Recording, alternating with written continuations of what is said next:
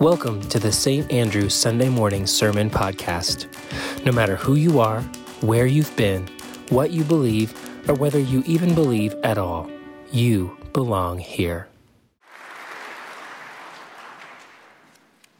Beloved, this morning our reading comes to us from the Gospel according to Mark. This story in Mark leaves us wondering and longing for more. Mark's Easter Gospel ends with silence rather than hallelujah, and Jesus never appears. What we know is that Mark wrote in a time of trauma.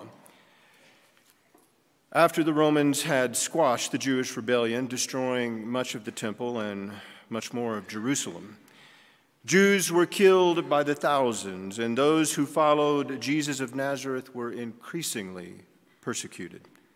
The Galilean ministry in the early chapters of Mark include a relentless demonstration of Jesus' profound agency and power, but also profound misunderstanding and confusion. Even his closest followers cannot seem to figure out who Jesus is and what he's up to. So pervasive is this theme of misunderstanding that Mark's Jesus is constantly asking people to keep silent about him. Mark wrote this gospel for those who had never seen Jesus nor heard him speak, and he invites us to stand where those first witnesses stood, in that space between absence and possibility. Hear now a reading from the Gospel according to Mark, chapter 16, verses 1 through 8 of the New Revised Standard Version of the Bible. When the Sabbath was over, Mary Magdalene and Mary, the mother of James, and Salome brought spices so that they might go and anoint him. And very early on, the first day of the week, when the sun had risen, they went to the tomb. They had been saying to one another, "Who will roll away the stone for us from the entrance of the tomb?" When they looked up, they saw that the stone, which was very large, had already been rolled back. As they entered the tomb, they saw a young man dressed in white robes sitting on the right side, and they were alarmed. But he said to them, "Do not be alarmed. You are looking for Jesus of Nazareth, who was crucified. He has been raised. He is not here. Look, there is the place where they laid him. But go, tell his disciples and Peter's that he is going ahead of you to Galilee. There you will see him, just as he told you." So they went out and fled from the tomb, for terror and amazement had seized them. And they said nothing to anyone, for they were afraid. May God add a blessing to the reading of this word.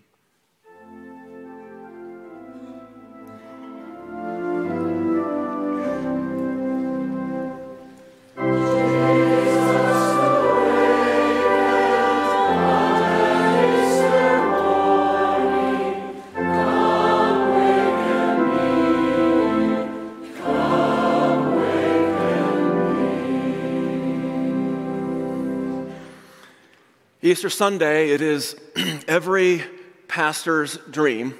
It really is the big one. And people ask me, is Easter a little like the Super Bowl Sunday for a pastor? And I say, no, it's way better. It's like a Taylor Swift concert. That's how great Easter is.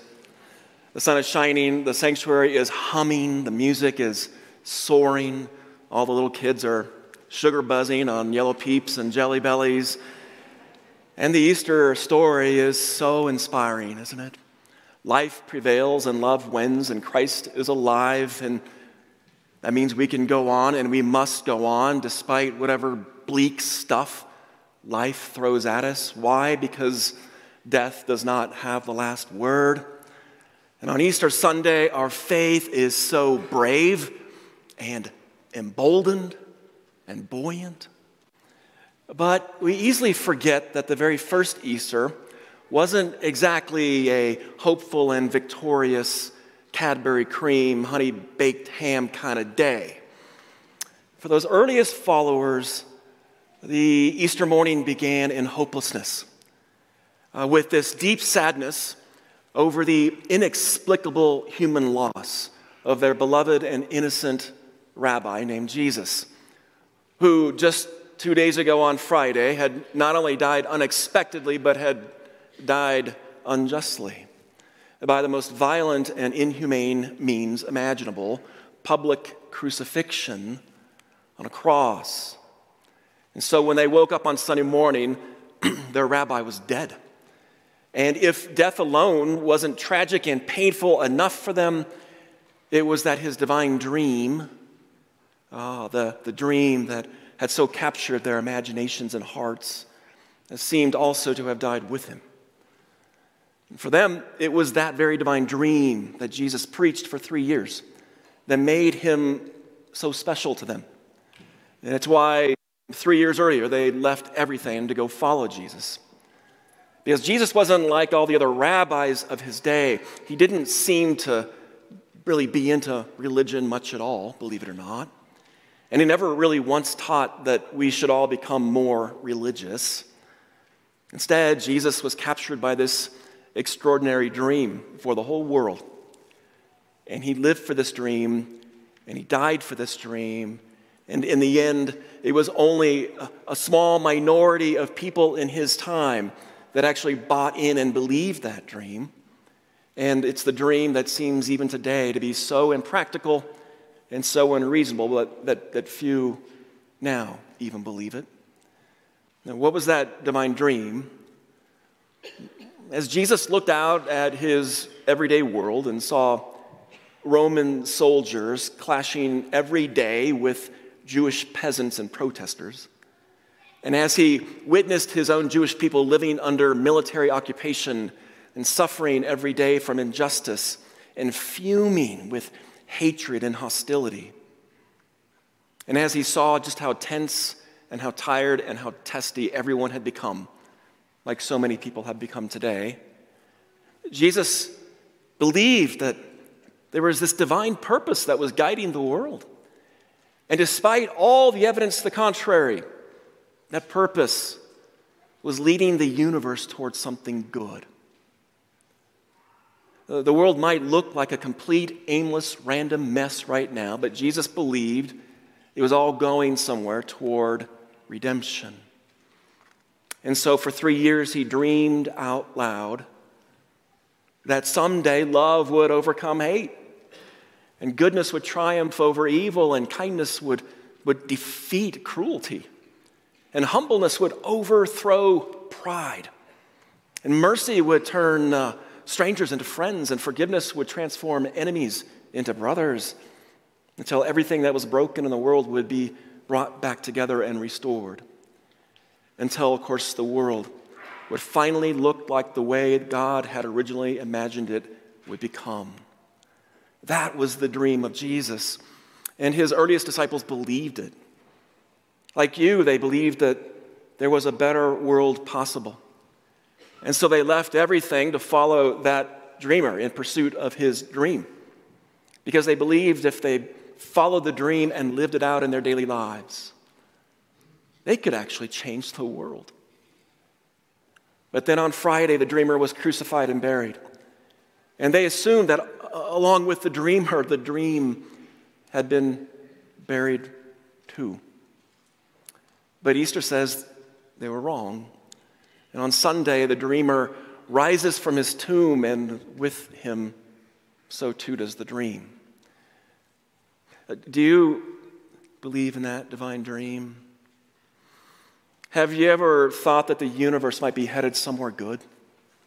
Have you ever thought that your life and time and history and the events of your life in the world, all of this, it's not just random and aimless, but that it might all be heading towards something good, and that there might actually be a divine power that is calling everything and all of this toward that goodness. Jesus believed that, and his disciples did too. What about you?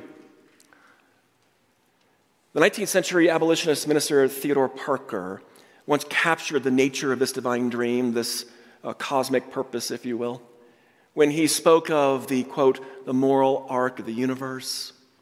And Parker, in his time of slavery, said, this is difficult to see sometimes because the world is so harsh and cruel, and life can sometimes feel so bleak.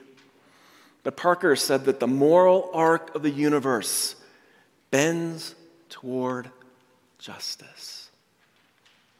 And a half century later, Martin Luther King Jr.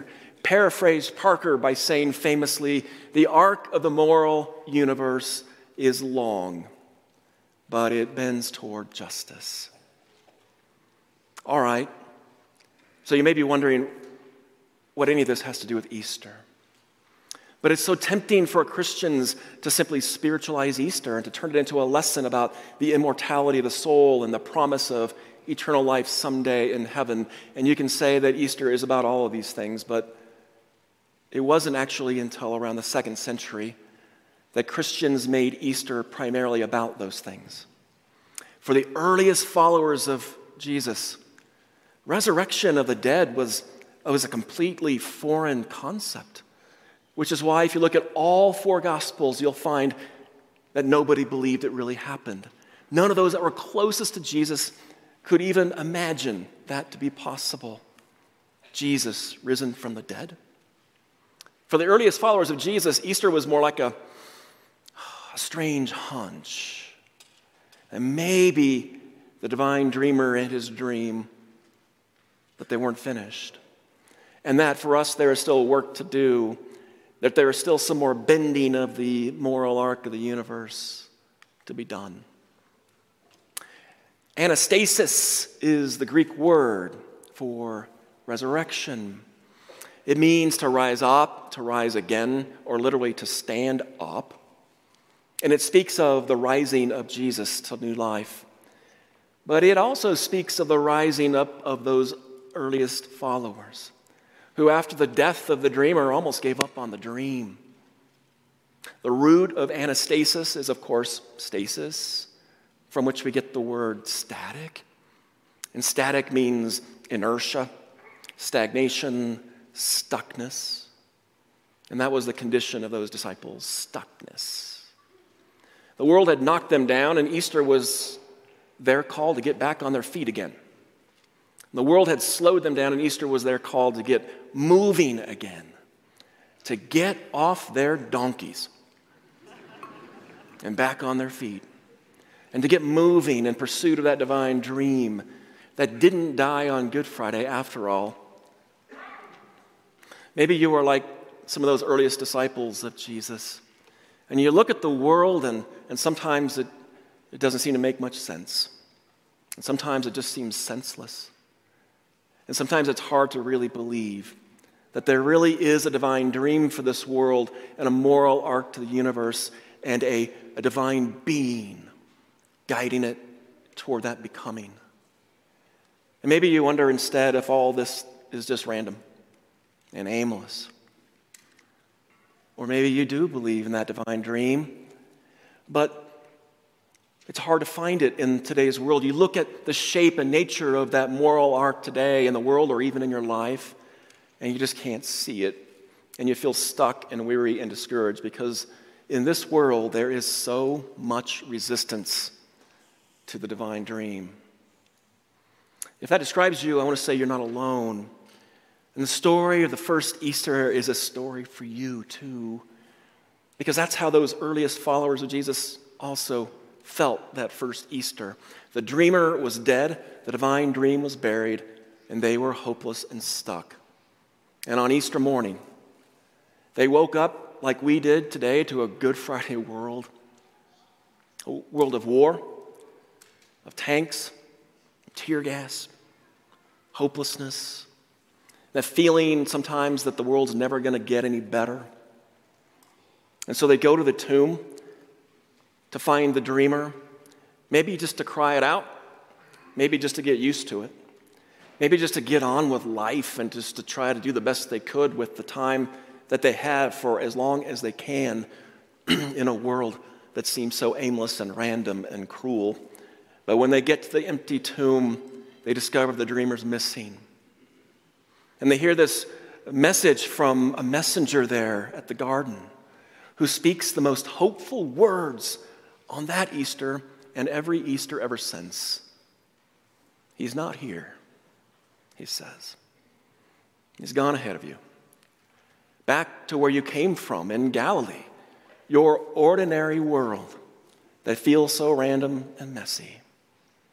The messenger is saying the dreamer is alive and the dream is still being dreamt, and get off your donkey and get on your feet and go pursue it. And just when they thought they couldn't go on, they knew they must go on to pursue the dreamer and to work on the dream. Easter is a story for anyone who is stuck but still wants to believe that the world really is headed somewhere good, that it's not random or meaningless or aimless, and that the universe is bending towards some goodness and some justice, and that we, each of us, get a chance to be a part of the bending of it. Which means on Easter, the only question that remains is, will we pursue the dream? Will we find ourselves up for the chase back to Galilee? The great writer Annie Dillard wrote long ago about how when she was 7 years old, 6 inches of snow fell on her neighborhood one winter morning. And she was with these neighborhood boys, and they were standing out in some random, well-trafficked street on a corner, and they were making fresh snowballs, and they were taking aim at each passing car. And a black Buick drove by, and the group quickly spread out, and they waited for the right moment, and they fired away. And a soft, fresh snowball struck the driver's windshield right before his face. It was a perfect hit. And to their surprise, the car suddenly pulled over and stopped. And the door opened, and this man jumped out, and he began to run toward them. He didn't even stop to close the car door. There was this man dressed in a full suit and tie and dress shoes, and he ran after them, and they ran for their lives. They split up, except Annie Dillard says she found the youngest of the boys and stuck with him, and the man chose to pursue those two. And she said he chased them around houses, up backyard paths, under low trees, across driveways, through backyards and porches and wood piles. He wouldn't give up. Block after block, he chased them silently, over picket fences and through thorny hedges and around garbage cans, across streets and through the backyard labyrinths of 10 square blocks, until he finally caught them by their jackets. And she said there they stood, staggering and coughing in this obscure backyard, this man in his 20s and these 2 kids. And she said he chewed them out. But she said that wasn't the whole point of it.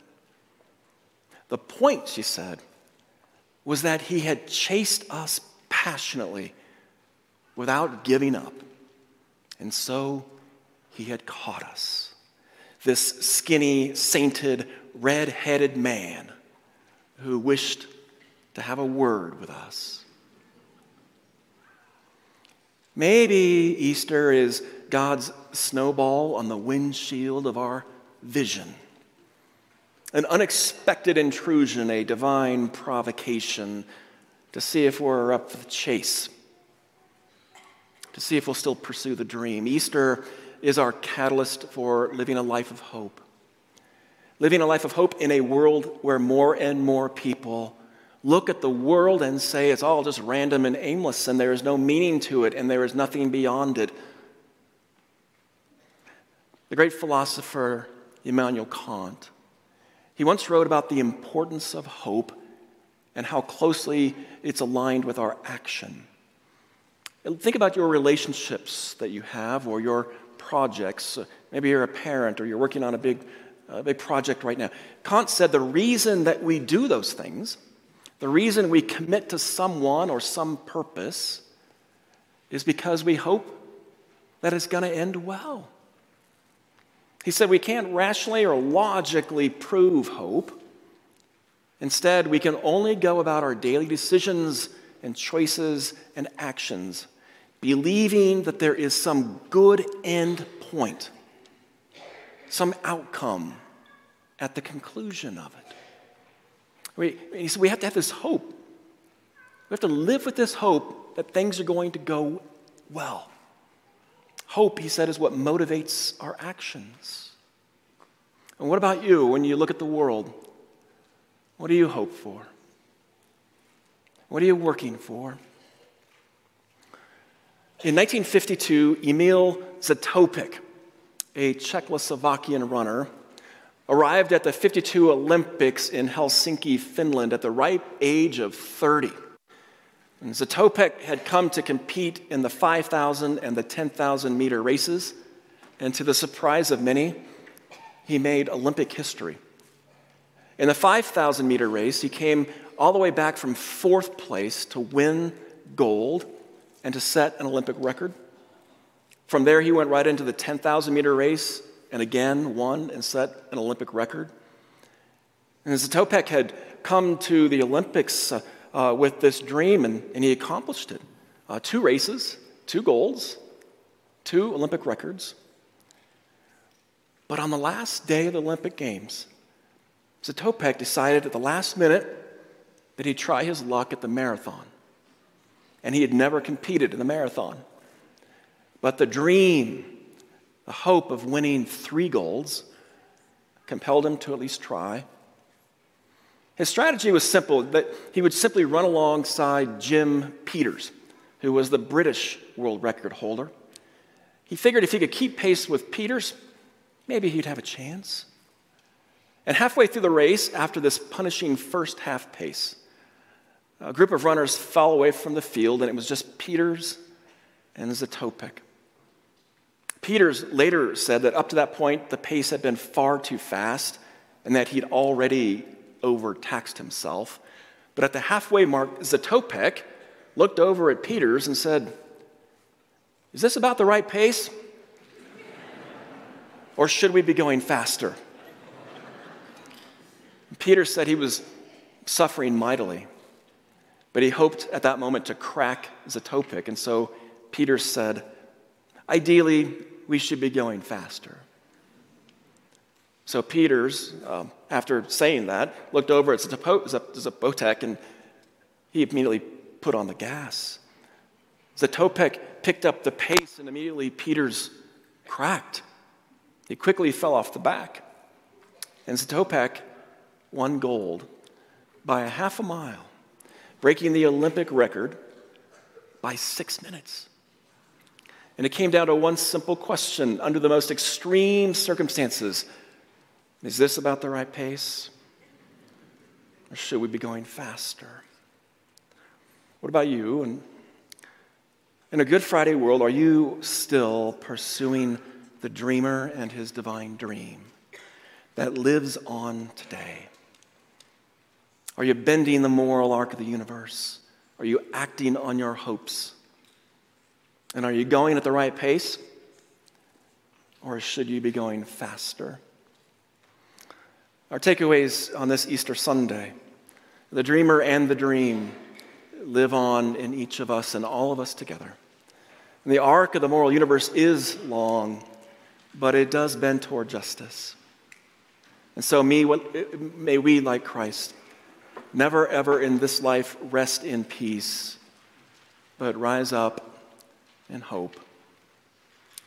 Amen. Thanks for tuning in to this week's podcast.